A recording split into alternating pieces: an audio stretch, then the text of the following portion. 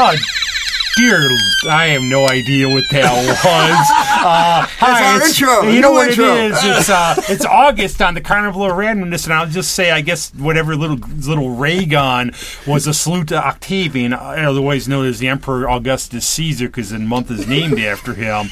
And we have, along for the ride, it's Rob here after the July I'm glad to be here with all the stuff that went on. And we have our official second banana co-host and our musicologist, and I heard over last weekend they finished 1-2 in a Billie Eilish lookalike contest. We have Greg and Ken Hey. with this little ray gun over there. So yes, no matter how old we get, and now for the band today, we always will never run out of talent here in Rochester. I know if there's other places we were doing this, we'd be like playing tiddlywinks on here because we'd have run out a long time The ago. Arrested Development is finally paying off. Yes, That's all I can say. it's one of those days. It's raining out. It's weird out this summer, and who knows with COVID and the Delta House variant. So what happened in July that was so weird? A lot. Cars broke down. Every car I had broke down. This strange, weird. But so one of the favorite names of bands around Rochester, the Archive Ravens, are here. And because there's a trope going on with this show, I've been messing up names so much when I introduce the guests. You can introduce yourselves and tell us a little about yourselves. Ava, right? No, either of you, but I don't want to do it. I don't want to do it. Hi, I'm Ava. I'm Tom. And we That are wasn't the hard. I Archive could have done that. Hi, Ava. Hi, Tom. How did this all come together? How'd you get up here? What's your origin story? Sure. Well, I guess we could first talk about the story of the band name, because a little bit before the show we were talking about that. All right, Wait, so no, I first met Ava at, I first really started noticing Ava at a little house show that our mutual friend Jordan put on, and pretty much all our friends were invited to come up, play little sets of their originals, and Ava decided to hop up at the last minute. She didn't bring anything and she wasn't really prepared, but she decided to hop up and do Great Gig in the Sky, and just kind of, played out a little part on the keys and belted it out. And I was really impressed by that. So it's kind of like the first time I really noticed her. And then after time went on, we just started getting to know each other more, and now we make music together. And and Archive Ravens eventually was born. So that's kind of Ava's brainchild. Yeah. And the names get a really cool background story. Unlike this stupid podcast where I just made the name up one day. Well, you can, for the Carnival of Randomness, you can just tell people it's after the Carnival of Animals. It's like a clever wordplay. Then people will be like, wow, I'm you're gonna so... go with that. Yeah, they'll be like, wow, that's so clever. But anyways, the origin of the name comes from, in college, both Tom and I went to University of Rochester, and I took a couple of Russian history classes just because I thought they were interesting. And at one point, we were talking about, there was a bunch of basically like alleys underneath that worked as like a library system, like archives. And they would call the people who would spend all the time down there, like scurrying around in these dark, dirty places, archive rats. And I thought that was the coolest name when I heard my professor say that. And I was like, man, after college, I'm going to start this indie rock band, and we're going to be the Archive Rats, and we're going to be the coolest thing. And then as I was finishing up college and getting very much more serious about, getting into music in a more focused way, that was still the idea, but my dad was like, oh, that's so gross, you can't be rats, that's, you have to do something more I know a band called the Rat Kings, actually. I know a band called the Rat Kings, which I always thought would make a good shirt logo. Yeah. The Good Rats. Good Rats is great. Oh my gosh. I like Rat King, that's sweet. Yeah. You can do so much with it. Did you ever see the Ghost in Dewey Library? Because I went to U of R for grad school. Supposedly there's a ghost, and I like how the archives, we used to have to push they would move, you push them. Mm-hmm. And I always remember freezing in Harkness Hall, for history classes and stuff. Sorry. No, that's about Russia, though. He said something about in Russia, too, the Archive Ravens. Yeah, well, so the Archive Rats was the name that they just, called the kind of, bookish, nerdy people running around, scurrying around through the underbelly of the library system. But then my dad was like, you can't be rats, that's gross. So I was thinking about, what other animal would be cool. And for me, so in my a cappella group, my nickname and things like that, we had names on the back of our shirt. Mine was Blackbird because I sang the Beatles song Blackbird, I sang the solo, and my friends in acapella were like, "Oh, Ava, you're such a bird." That's very much like the animal that I relate to. So I was definitely thinking it's got to be some sort of bird. And at that same time, I was learning about ravens in mythology and their significance. And they're actually... Enough with the ray gun while the guests are talking. And, That was him. I don't know, I was really moved by the significance that they have across so many different cultures and how similar it was all across the world. In both, Native American cultures, in like actual like Indian cultures, in Norse mythology. Yeah. What is his ravens' names are? Oh my gosh, I'm cool thinking in my names. head they're really cool. Yeah. Odin's ravens' names? Yeah, I always would put Come my... on, Rob, that's you, man. Yeah, I write that on my Christmas cards. Even, but... Yeah, no, I should know this. I knew it at one point. But anyways, ravens in mythology... They were Heckle and Jekyll. No, They were magpies. Oh my gosh. They Don't have you know such cool anything? names. But in mythology, they are usually the connection between the mortal world and the spirit world because they feast on carrion like dead animals. They're that connection where they'd be carrying the dead bodies to the spirit world, and they were like the messengers, the same way that you use like birds to send things. The ravens were thought of as the messengers between these like two worlds. And so that's like both looking at the past, looking at the ancestors, but also they were seen as like prophesying the future.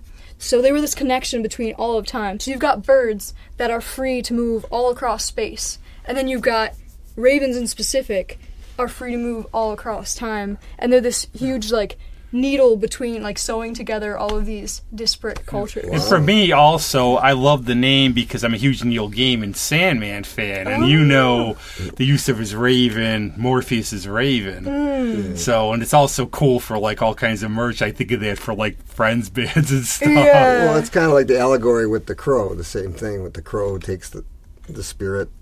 That whole thing with that whole story there. Yeah, they're actually from the same family. They're both corvids, right?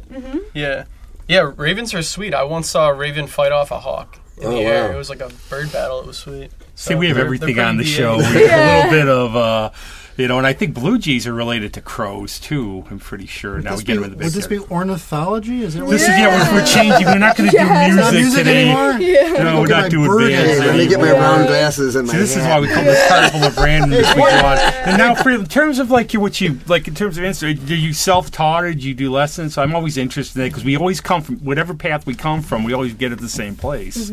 Yeah, I first got into music back in elementary school when it was, public school, like kind of the natural time. They say you got to do chorus or you got to play an instrument. Or if you can't play your drummer like Greg. That's right. I was terrified of singing and getting on stage in front of people like that, so I wanted to do an instrument, and I wanted to do saxophone or clarinet, so I ended up with clarinet.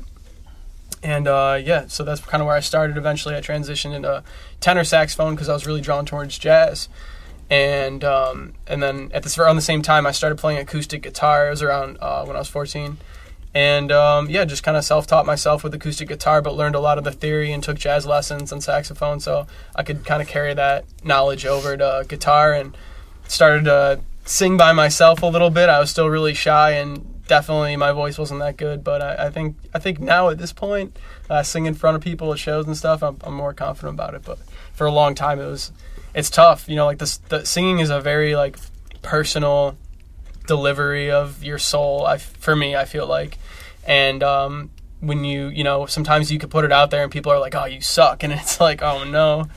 It's a tough balance because you kind of have to have part of that "Hey, dig me" attitude without coming across like that. Right. You have to have the exactly. confidence to put it over and make yourself interesting enough for people to sit there and watch and listen. And you got singers like Robert Plant where they just like really are putting it out there, and it just works because they so much bravado and ego, and it just that charisma. strong. And one of the ones Yeah. I always point to is I saw Rod Argent and Colin Blunstone from the Zombies play at the Trelf. And now Colin Blunstone, he doesn't go dance around like Mick Jagger. He's not like some sex symbol. But the way he holds himself, the presence, he just stands by the mic. Yeah. But you can't take your eyes off him. Right. Once you find your shtick or whatever you want to call it. Sort of like Susie, Greg, you where she work doesn't it, just sit still and doesn't move, sits in a chair Right. a lot of times. So Ava, I'm going to put you on the spot. Sure. What impressed you the most in Russian history? Oh, what impressed me the most? There must be a fact or something. Because I took a couple of philosophy of religion courses and things like that. And wow, that's really interesting. Yeah. I knew a guy who fought in the Bolshevik Revolution. Really? Honest to God, you talk about going way back in time. Wow. Yeah. First job I got out of college in my field was at the Jewish Home and Infirmary. It was on St. Paul Street back in 1970. So 1970 was, 25 years removed from World War II, and you do the math from the Bolshevik Revolution. Right. At any rate, this place hired and employed folks from all over Eastern, Western Europe, communist, Russian, German. This place in 1970 was a melting pot of people. Wow. Survivors, That's cool. Holocaust survivors, and this one spry little old man that worked in the pot room. He washed dishes in the pot room. His name was Ivan. And he was no taller than you, Ava. Yeah. And he was 5'3". right. His little If that. and this guy he had to be in his 90s or whatever then. And he fought in the Bolshevik Revolution. We would have these And survived. and we would have these conversations through a translator. Yeah. One of the workers there. It was fascinating. I'm sorry. Go on. No, what's your my my big response? thing? Well, my thing was that's the first place I ever had flavored vodka, Armenian brandy, and I stole the Russian flag from Moscow. And I don't think they could get. You never know with Putin, but that was a long time ago. Yeah.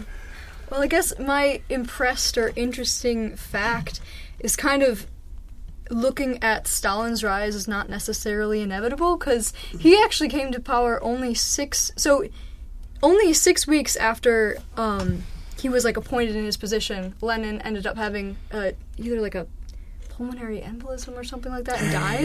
And so Stalin it was very circumstantial that he rose to power. And if you think about the huge influence he's had on our history Right. since then, but of course he was industrious and hardworking. He was definitely a go-getter, but he was just kind of in the right place at the right time. Well, not for all the millions of people he killed, but right. but the fact that he actually came to power was just kind of that the person directly above him just died Yep, I'm coincidentally next. weeks after Yeah, that. Yeah. Well, Trotsky got ice picked by him because there was a Yeah. fight It's for Pretty stuff interesting. there. No, but I was wondering because I'm part Polish, so it's close. But my cousin is really into stuff, and he goes to Russia every now and then, and this and that, and he finds it fascinating, and I do too. I think it's. I do. When I went, there's so much of Russia's. I been was in there our history so literally just before the Soviet Union fell. So I got you used to America. Okay, if you don't like who's president, whatever else, we do have a system at least. I get off the plane. There's people with machine guns waiting for you to sort of scare Right. you, and I got pulled out of line. I guess they just did it to intimidate you sometimes. But you're sitting there looking at the papers, going, you're going to be at the Gulag that you read about. You realize that they could just yank you off the street. Even yes, it was Gorbachev and it was a lot better, but still. You're going to be pressing potatoes in the vodka factory. Yeah, but it's it's got such a long history. Rarely any kind of democracy, the Norvegard period, and it's just fascinating. So this turned out to be extra fun because you can actually talk because people know what they're talking about. Yes, you're. For that. But I actually was going to go see you playing at the Little, but my car exploded. I went. He went. I was there. So last time I saw you literally was at the Little. It was around January 2020 before the world went to hell. I didn't see any bats flying around. You're lucky you didn't call yourself the Archive Bats with COVID. But so, Ken, can you describe them a little bit before they tell us how they like? No, I don't think I will. Let's have them describe Spoil sport. themselves. I like to have the spectator view to see if they're same on with them.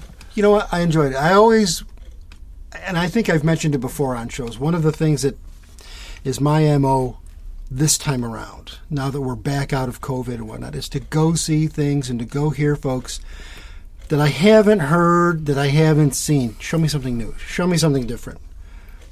And I had not seen the Archive Ravens, and as was my route that night, was to stop in at the Little, and it was very enjoyable.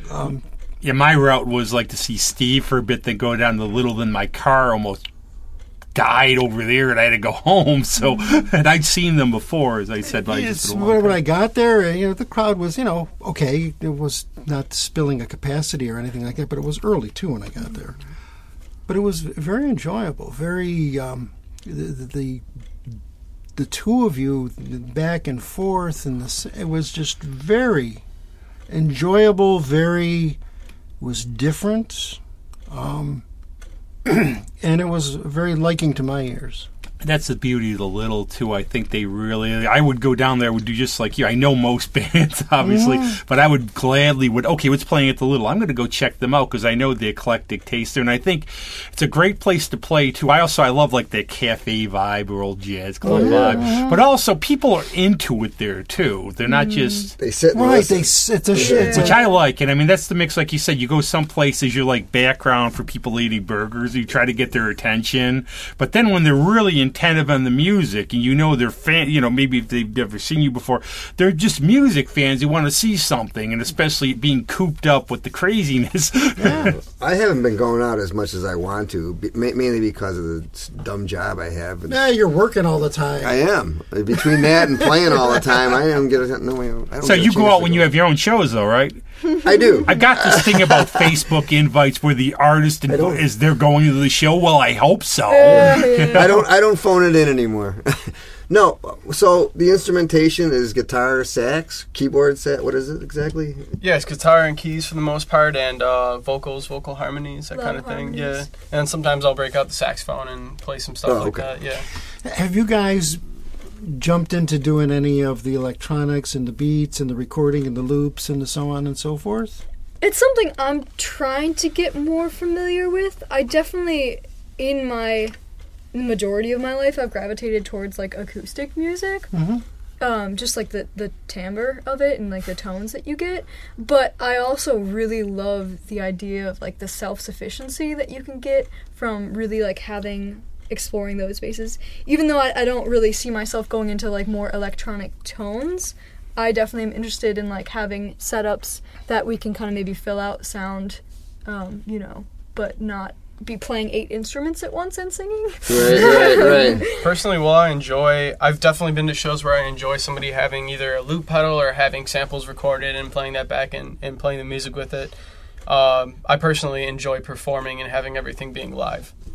Me too. I don't necessarily like pressing a button and playing with the track. I do a duo with this guy once in a while, and he's got a loop pedal, and I play this little electronic drum thing that I have. It's just one thing, but it's got pedals too, so you can do kick drum and a hi-hat and stuff. But the thing is, if he hits that loop button at the wrong time, he plays his chord patterns, and then he hits the pedal just a freaking smidge off, and then all of a sudden I'm in the ozone because all of a sudden the groove, the chord pattern is out of sync, and I'm like, wait a minute. Yeah. And so there's an art to that too. Well, that's true, and it's done well. Yeah. Who's the Jacob Colliers? Yeah, the singer.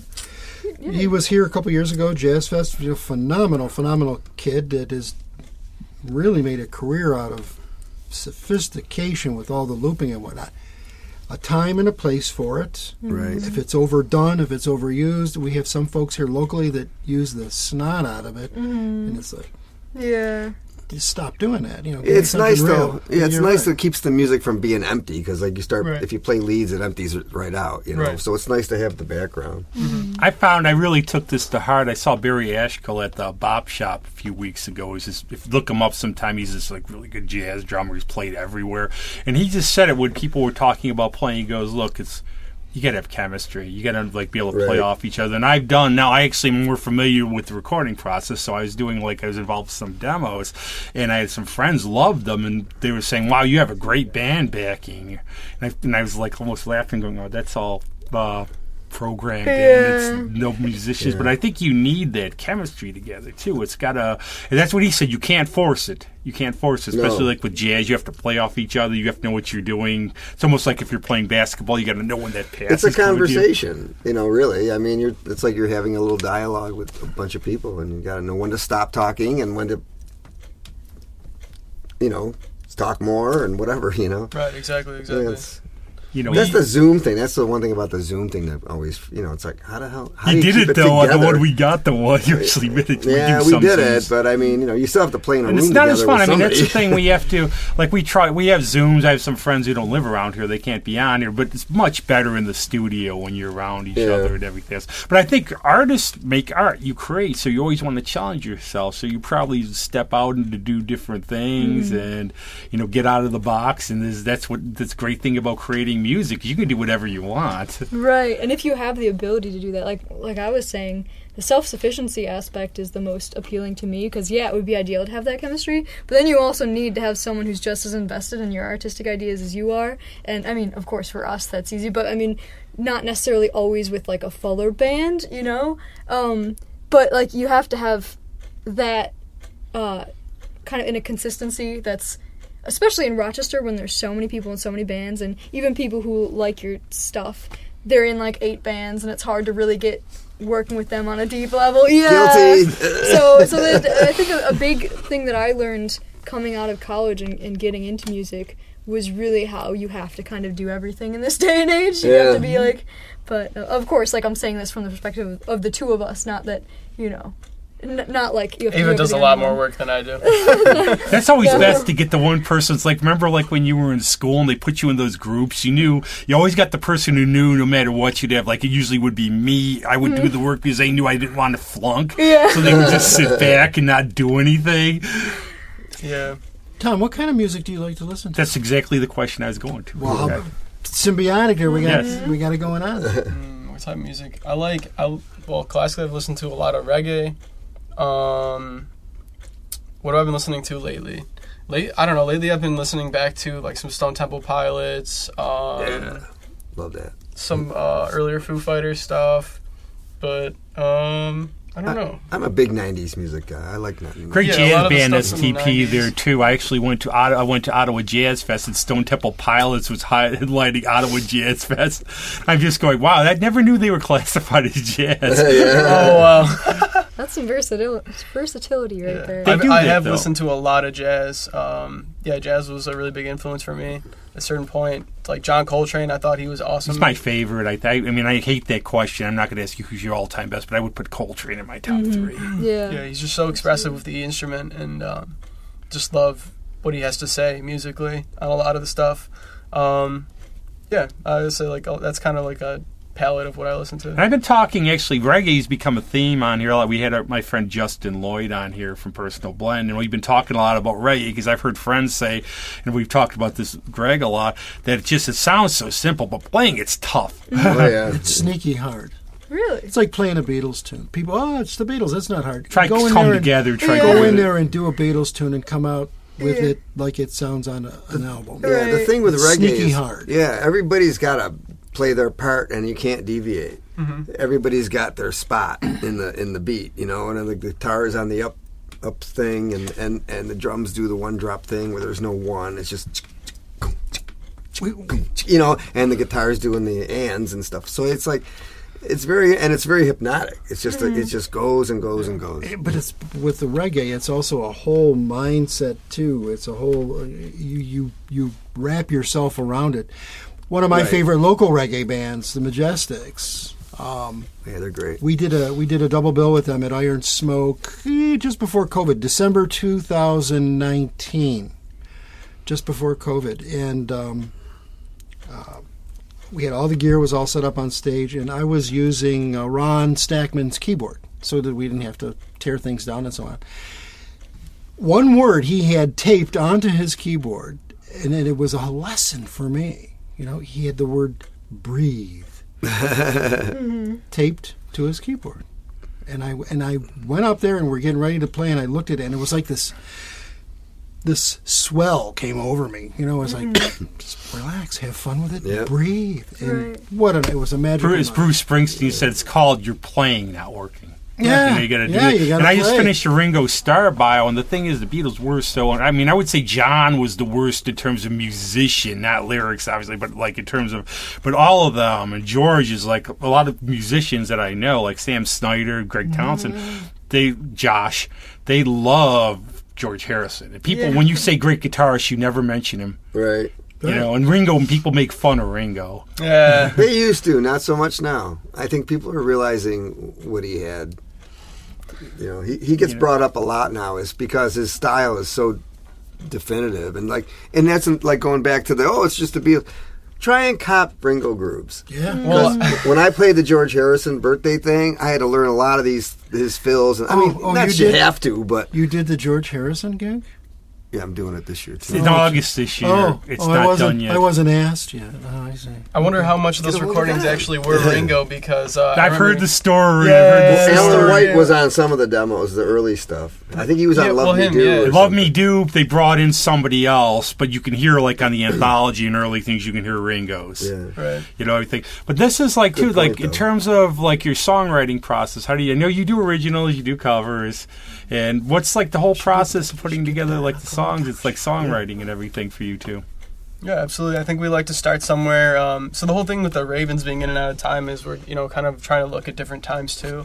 I know Ava's been pushing a lot of jazz stuff and looking at different like songs, especially classically, that she really draws influence from and that inspire her. So you want to talk a little bit about? Sure. Well, one of my huge influences is art song, like from the romantic tradition. I think a lot of people would say like classical, but like technically romantic. Art songs, yep. Yeah. I like that stuff. So I love this. because a lot of my upbringing was, as a vocal student, and I immediately took to the classical repertoire. Well, as in more the romantic again, but so a lot of that is just piano and voice, and it's written just to be a simple song for piano and voice, but they're these little gems. There's so much happening. You get a 2-page song, and in it you're exploring these like deep emotions. Usually they're these snapshots, but they're so lush, and I love that. So that's why, before we were talking about like groups and filling out sounds, and I think as much as like it's nice from a performance perspective and like to get energy up, to have a lot of things, I like listening to smaller ensembles where you can really hear each part distinctly. And so, like, in a songwriting perspective, I think we have somewhat dense music oftentimes because both of us like things that have a little more, like, I guess, complexity melodically and harmonically. But that also suits well to our style of having just a few instruments and just our voices. So, yeah, I guess... That's what I like, though. I think you could call some music, like popular music, it's like fast food. People like it, dance to it. But other people, what I like is when you really can get into it, all of a sudden you start paying attention, you're taken to a different place. Right. And you're just like, really, wow, they're really doing something here. That's Right. what I look for. And the other thing that it's like fast food, I've definitely thought about that analogy too, is that people are so used to like the high fructose corn syrup sweetness of like pop music that it's sometimes like hard to connect with that. The art song stuff to me is very like umami. It's like oatmeal. It's like you eat it and it's nourishing and you feel good. Yeah. It's not high fructose corn syrup. Maybe you have but to wanna listen to bring it a that. couple times before you dig it. You Right, might go, like exactly. Captain. I was Yeah. told about Trope Mask Replica by Captain Beefheart. Either you're going to love it or you're going to go, what the heck is this? I immediately fell in love with it. Yeah.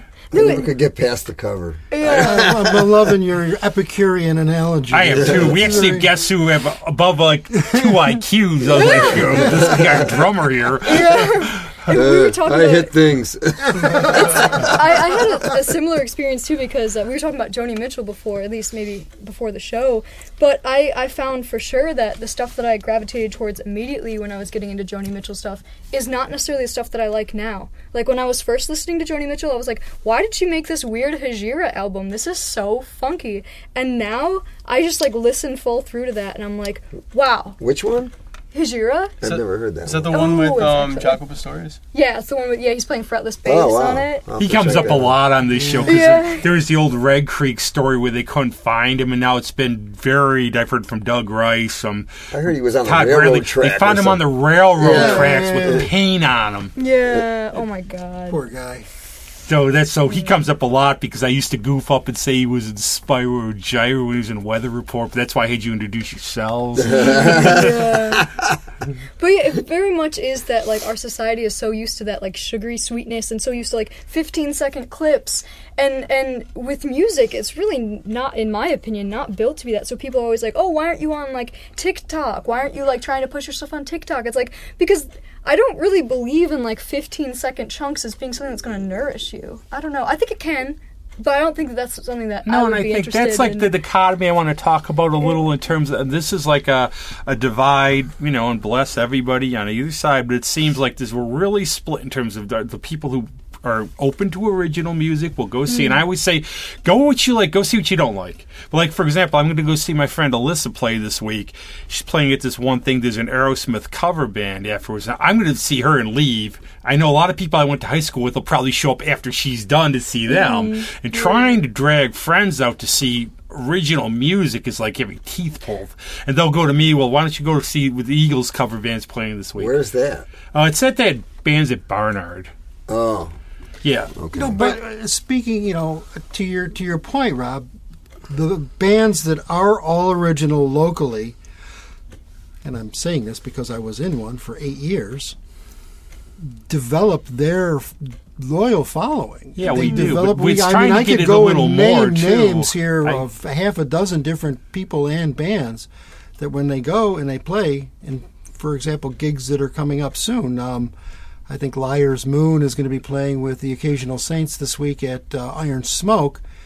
That'll be a packed house all night long. Yeah. It's the same, and that's how you meet so many people and how we interact too, because you end up running into. That's how I met Todd Kratz too, because we just kept running into each other. Like, hey, who's the two weird guys running into each other every show? I got to interject here.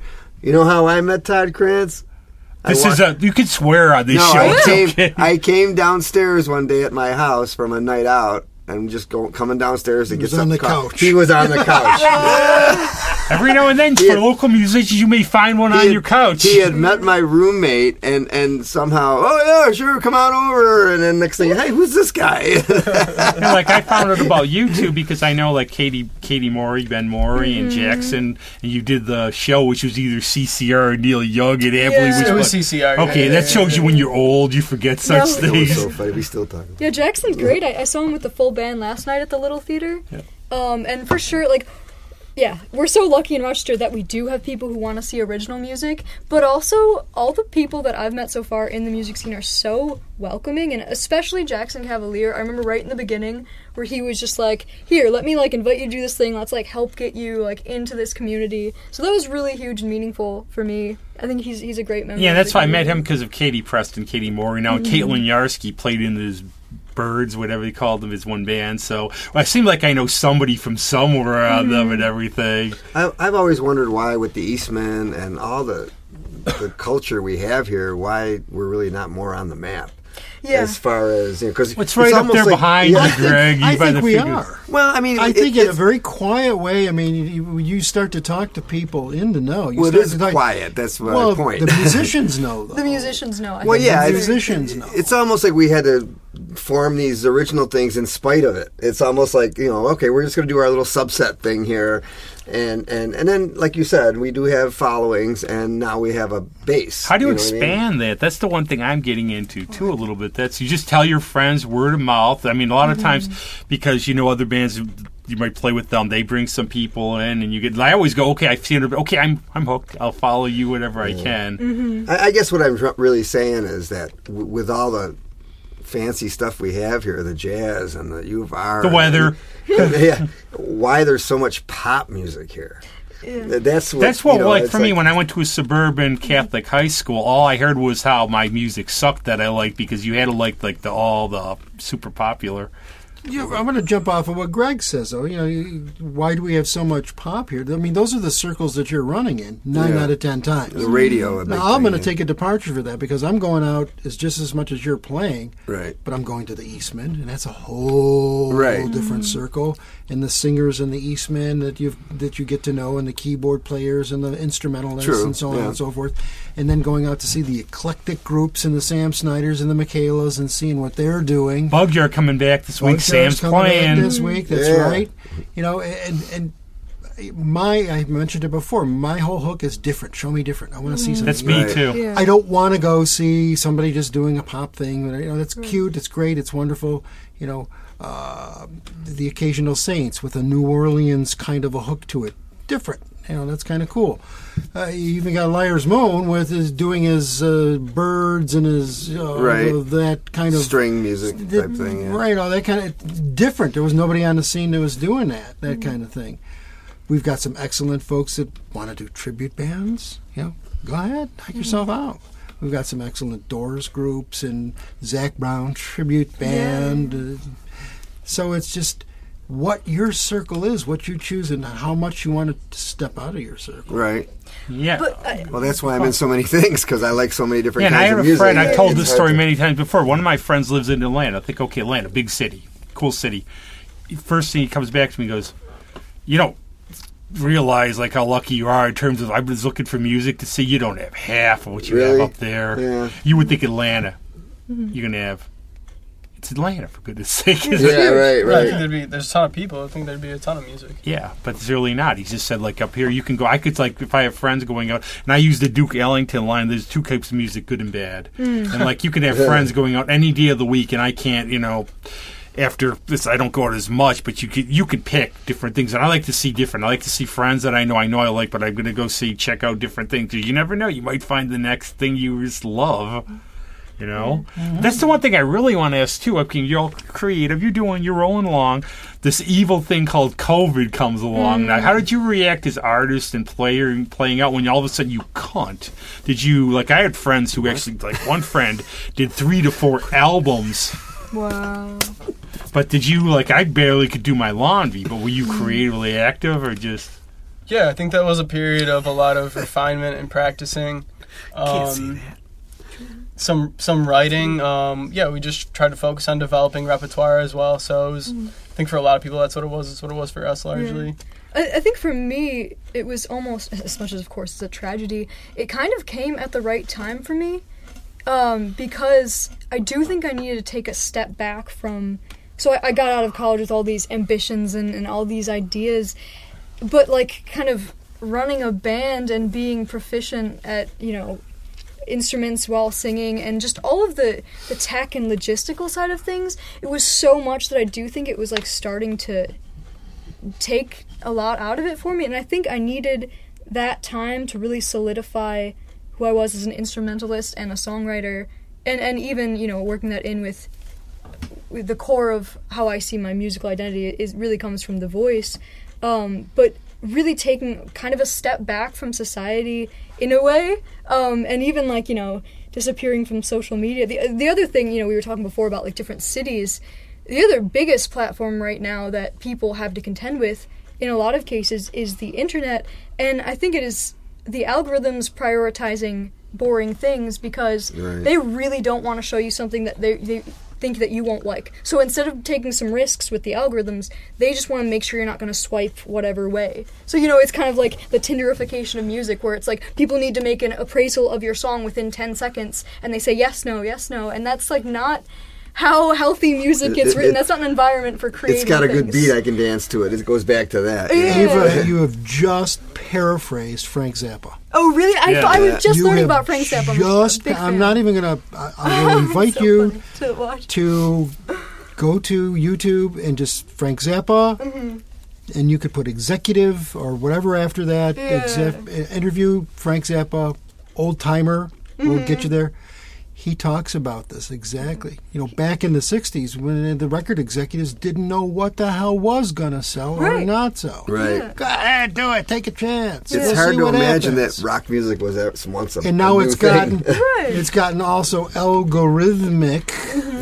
They go for the can't- look, the they can't they figure afford to short not put out a attention hit. span, Right. shallow, and everything Right. else. And they figure they take these artists now where it's like, no, you haven't been playing together for 5 years. We just got you. You have the look. We'll make one thing and then toss you, get the new ones. Right. Nothing. Yeah, disposable culture. Disposable. Yeah. The That's- trouble too is producers are making the music, not the musicians. It's like, well, let's just get a singer, and then they get beats, and then they get some samples. Tim and all Drahan that. told this story on the show, which I thought was great, where he said, whatever flaws, but in the 60s, they were about the music. They would get Quicksilver Message. These Right. bands, could you imagine somebody comes in like Bob Dylan with that voice now and the way he Right. looks? Like, get out of here. Yeah, right. There's such big money with advertising too that again, like they can't make mistakes. Not that they're mistakes, but they can't take any risks because it's like they have to put so much more into the advertising than they do into the making of the song, and even into the touring at some points. And so like they can't gamble with that big money.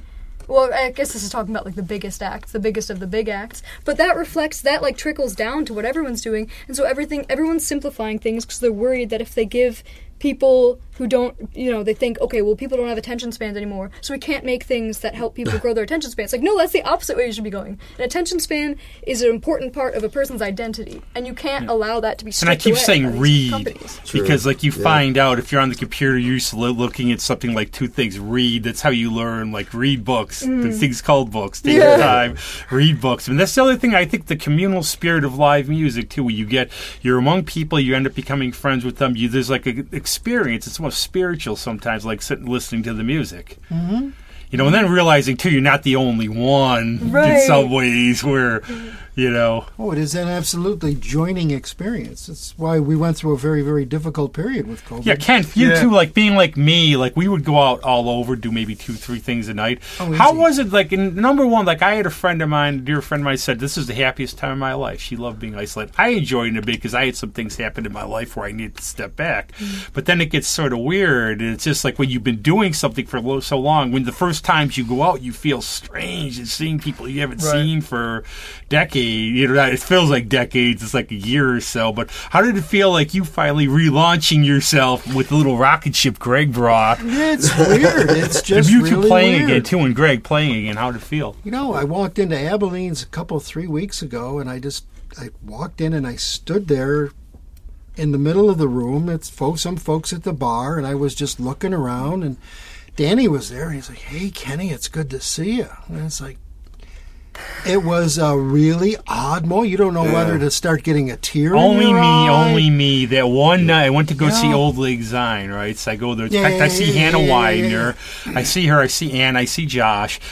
I almost dropped because it was so hot that night. I started getting like overheated. I'm going, oh, this is a great re-intro where Danny's going to find me on the floor. No, but it was a really, it was an emotional kind of a thing where you've been alone literally for so long, and if you did go out, you had to get all masked up and just go to the grocery store and run home. Yeah, could you imagine? Like that was what I used to say. It looked like you were going to commit a robbery just going shopping. I got my mask, or I got my hand sanitizer, or I got my. So, but it's getting better. It's getting easier. It's hopefully. That's. I'm just gonna say, we're in uncharted territory because, like, when this started, when did we ever go through this? And I'm like, by Easter it'll be done. So let's just take it as it goes. So you might be on one of the last shows before we close down again, depending on. This variant thing is almost like another scare. It's like they're really pushing it. But you can't do it. See, I'm at the point at this age too where I've gone. You go through enough. You just gotta, go. Like Bruce Lee said, be like water. You go with the flow. Right. You do what you got to do. The water. Be like water. You put it in a glass. Ava, where did you go to school? Where did you go to college? U of R. U of R. We both went to U of R. Excellent. Yeah, excellent. but I recently graduated? a while at this point. Well, kind of a while. 2018. 2018. You were in Harkness a lot then, weren't you? Because, see, I was poli-sci history, and I was with them, so we used to go to Harkness. Because I remember it was so cold in there. Ava actually studied physics. I did study physics. Dear goodness, you're too smart for this show. It was kind of an interesting trajectory where I came in. So you were more in the other. I was in the Dewey Library a lot. There was the other library. The library, like, by the parking lot, and I even Rusher East. Yeah. But I went in expecting to do something like history, political relations, but then I took this course freshman year, an astronomy course. Totally blew my mind. Another one of those spiritual experiences. Oh, mine was almost flunking. I took astronomy at Fisher undergrad, and I still remember Erwin Delano, the professor, great, he had a little bow tie, real smart. So I get 21 out of 40 on the midterm, right? So I go into his office, and I go, I really like your class, but I'm not a major. I don't know how much. He looks at it. He goes. I don't see why you want to drop this. You have one of the best grades in the class. I got astronomical units on the final. I got the answer right. I have no idea how. Yeah. It's weird. Sometimes those elective type, I need another class things, turn out to be your favorite experiences. Yeah. So finish your thought. So here you are in physics, and you're making that switch. You Yeah, say- so the astronomy and physics courses really start out similarly. A lot of them require just the same like basic physics and math. And then I just ultimately like the professors in the physics department a little better, and so I just skewed that way. But the whole time I was also taking voice lessons at Eastman. I took primary voice with Keely Fuderer, who is absolutely amazing. If you're into classical voice, even if Come you're on not the into show, classical Keely. voice, she's now in, I want to say, like Tennessee or We'll something. Zoom I you. should know this. But oh my gosh, is she amazing. I think she doesn't have that much recorded material because a lot of amazing classical singers don't necessarily have a lot of Right. recorded repertoire. They're just doing shows and stuff all Do you the keep time. in touch with any of the kids that are currently at school? Or At any- U of R, yeah, I have a few friends there. Mainly the musical people are the ones I was who just going to say yeah. the Eastman kids. Well, I was never running in Eastman circles that much. I was mainly just going there for like lessons and Yeah. One of the running. things that I was working on and doing before COVID was over at Stromboli's restaurant on East Avenue. We were doing music just about 7 nights a week. Yeah, the jazz stuff. I saw that a bunch of times. Okay, and Yeah, that was, like you know, jazz chords. Dave Bantle, the owner, and myself were putting those together. One night, and I came up with an idea. I said, "Why don't we get something really, really different in here?" We got the vocal department down. We had probably 7 or 8 men and women. Someone came in, set up a piano so that they could do the accompaniment and so on. Sophia Sketter, I forget her last name now. I'm trying to remember some of the kids. How cool was this, though? I mean, literally, we're in this pizza place. People are having beers and And I love that. See, I love Oh, the it was vibe so where, like, some of great. my favorite gigs are at Small World Books. Where That you was go pretty down good, there. Ken. That was a good place for you to put them. Yeah. They had there her are like great. Bernunzio, and the thing is, I would love I would be walking down East Avenue, just walking down East Avenue, and Hannah Widener used to have those things at the Daily Refresher. Yeah, Park. yeah. You walk down there, cool, yeah. and you hear music all of a sudden, like, I think I'm going to stop in. And if I heard opera coming out of a pizza place, you know I'm going right in Oh, there. definitely. Now that's Italian. You know, that's what I love. I just love that music kind and of stuff. food. What are you kidding me? But this is a little. I'm going to step in this one because it's way over my head. But like in studying physics, I think there's a lot of mathematics in music and playing Yeah. music. Oh. Now, how did this help you in terms of playing and for like in terms of learning music and everything? And does it Right. relate? So- Wow, did I really try to act like I'm more intelligent than Oh, I'm on no. this one? I think it's a big part of, I guess, maybe how my mind works, so also kind of how my music ends up, is that I do like things that are somewhat algorithmic, where I will often come up with an idea before the song, so I think a lot of people, they have this great intuition. I think Tom always has this, like, gorgeous intuition where he can just, like, form this song, but for me, I'll usually think about things in advance and come up with a concept and say, like, how can I represent that in music, then how can I take that and kind of develop it in a way, or like play it out through some like algorithmic way to make it develop in some way. And the math side of it, I think math and music theory are so similar. And of course, like, you also get like the acoustical phenomena. I studied, I took some acoustics classes because of course I was super interested in music. And for me, being able to visualize what it is that sound waves are doing when they're moving, or thinking about like harmonic resonances and like, even like drum heads, and that's the way that Right. you map things when you're thinking about kind of how all of this relates to just like basically sine waves. You're thinking and, like Einstein, Walter Isaacson's book on Einstein. He's written some great books, Ben Franklin, Steve Jobs, but the one he supposedly he could visualize it. He would see stuff like that. That's how he thought. And Einstein said his biggest inspiration was Beethoven. I think Beethoven said his biggest inspiration was Isaac Newton. So you got a lot of Wow, cross yeah. between. Wow, those. that's why I host this thing and don't play anything. Yeah. What were you going to As say, long as Greg? Beethoven's favorite guy wasn't Einstein, I guess it would Right. bit of a You know, twist there. you talked about Back to the resonance. Future. Yeah, I was reading this thing, Alex Van Halen, and I never understood why Is he a had physicist? 4 bass drums. No, he is Dutch though. He had 4 bass drums, and I never got it. I didn't understand it because you only can play the 2.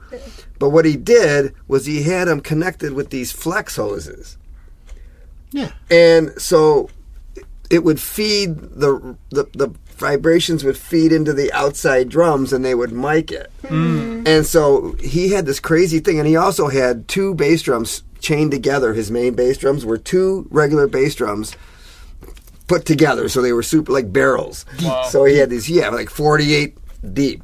And it's like, holy crap. And that was his whole concept with the extra bass drums, was it just gave him a bigger sound, and then, you know, he could take one away for a certain hall, you know, you work with the room, all that kind of stuff. And people don't think about that. That's really cool. I think Roger Daltrey said if like music's the language of the universe, mathematics and music. And I think there's also the thing I always love at shows, and we've all seen it and you experience it, I'm sure. You go, and anybody I see, you have a minimum level of competence.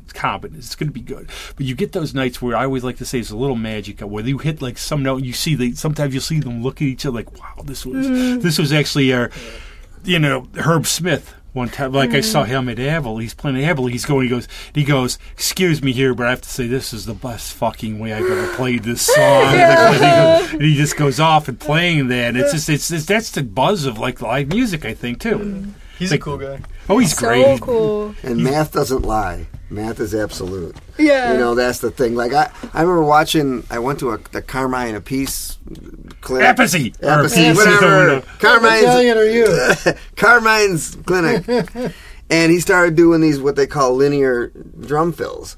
And I still don't quite, I mean, I know what it is. I get the concept, but I'm not very good at doing it. But what it is you play like a thing of 9 and a thing of 7, and guess what? That equals 16. So you come out on the 1, but what you play in the middle sounds all goofy and off, but then you just bang, you land right on the 1, and it's like, wow, and it opens up this whole thing, and then you can come up with all these permutations and all these different combinations. Absolutely, exactly. That's the one thing I'd like to ask too from musicians is, did your instruments find you, or did you find them? Were you always attracted for what you were going to play? Did they go, hi, play me?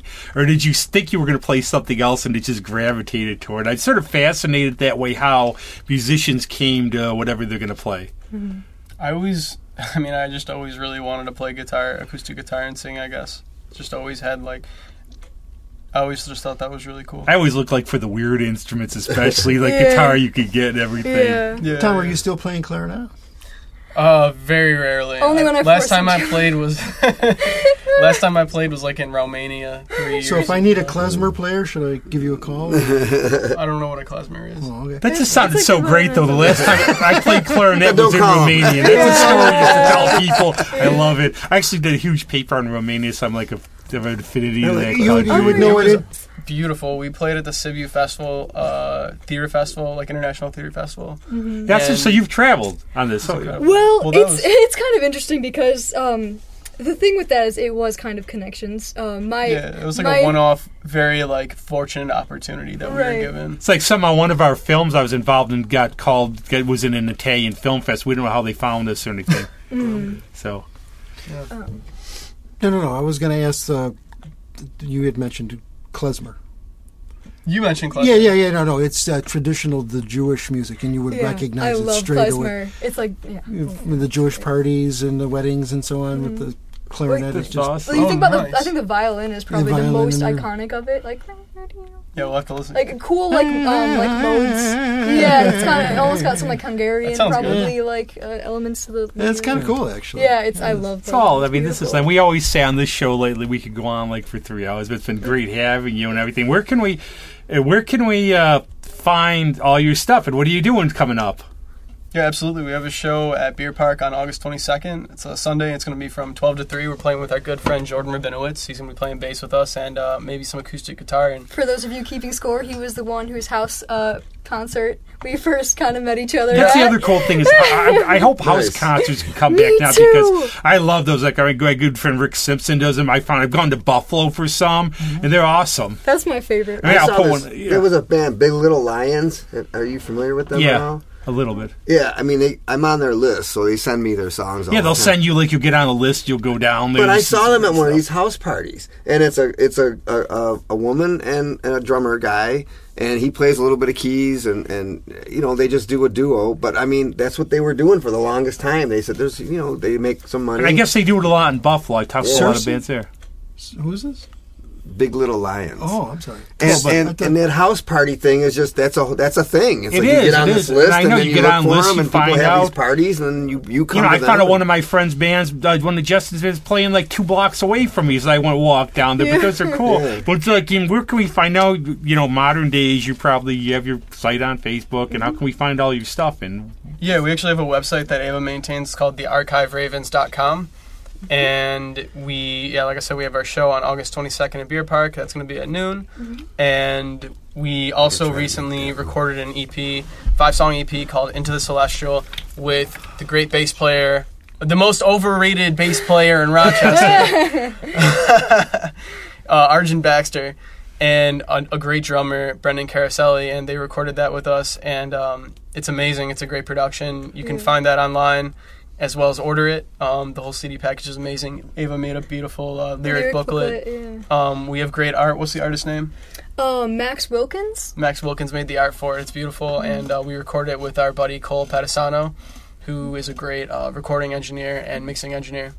And Greg today, this will be out. This will not be out by then. It'll be out tomorrow. But Greg will be playing not in the rain, but I guess at Iron Smoke at Tommy's birthday today. And That's what's coming right. up with you? You got. I think you're starting to get really busy, aren't you? Yeah, today's gonna be fun. I mean, I had to learn a bunch of songs, for Tommy's band, and then I got to play with whoever else comes up. And I'll be sure there'll be other drummers coming up. But it's always fun. And I'm getting busy. And what are you going to do with that Billie Eilish prize money for winning first prize? I got That's a house party to play in a couple weeks, and I got the George Harrison show, and then I got this weird gig. I got a call from that band, the Keys to the Caddy, which is kind of like a Sky Coasters-ish big band. It's like Tony Infantino's in it, and my friend Reinhard Brucker called me. He's like, he said, "Hey, you want to do this gig?" And I'm like, "Yeah, sure." Is there going to be a rehearsal? No.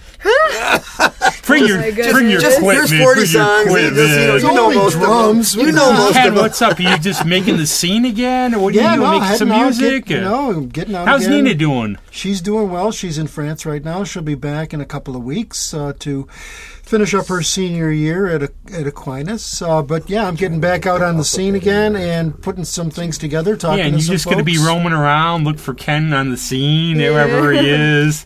Smile. I'll take your picture. Put it up on social media. Yeah. No, we've got talking to Amy Collins that she's going to be getting ready to take off again to do another 2-year stint on the road with Tim.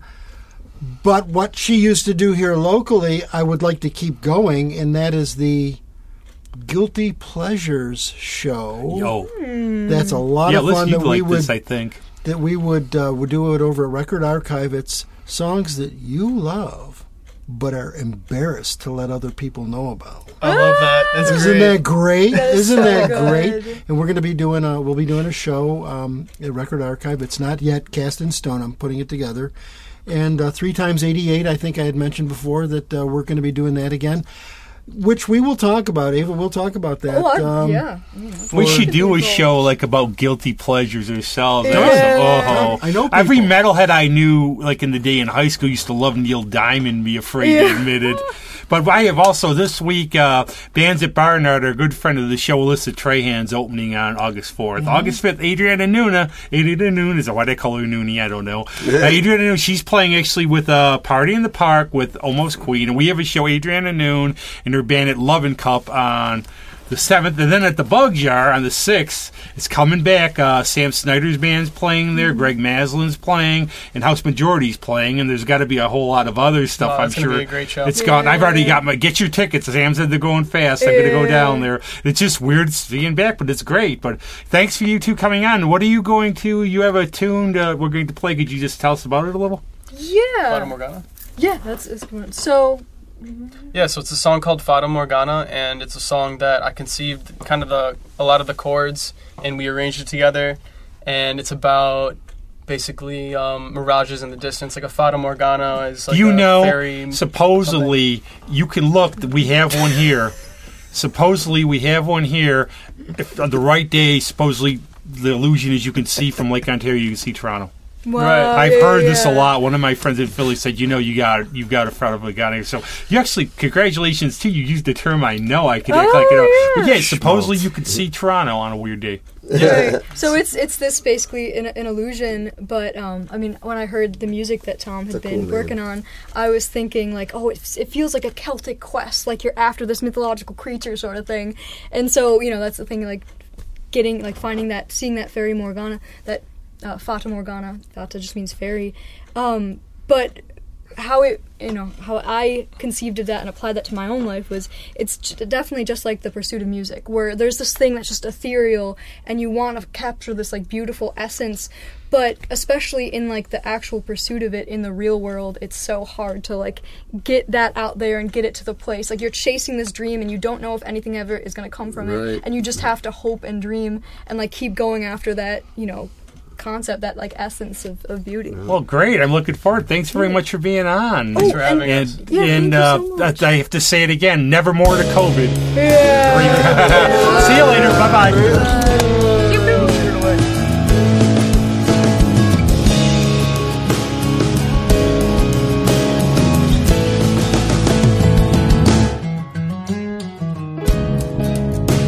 Her light shines to mine.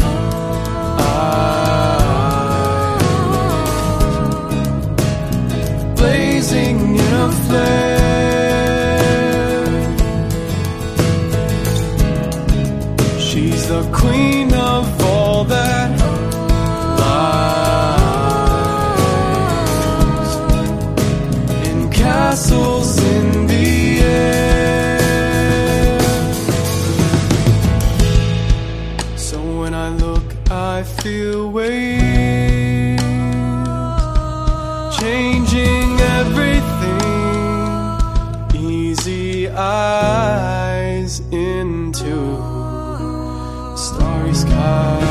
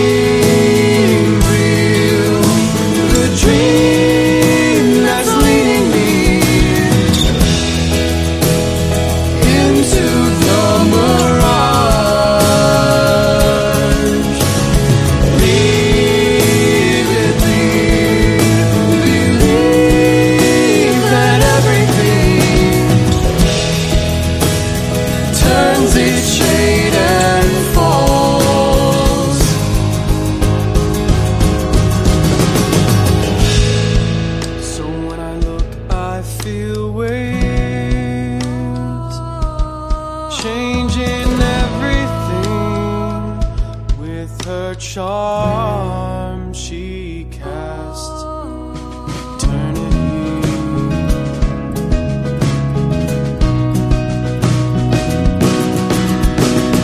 Sorceress muse, she's taken her cues from some other world. With her stunning gaze riddled with searing glare,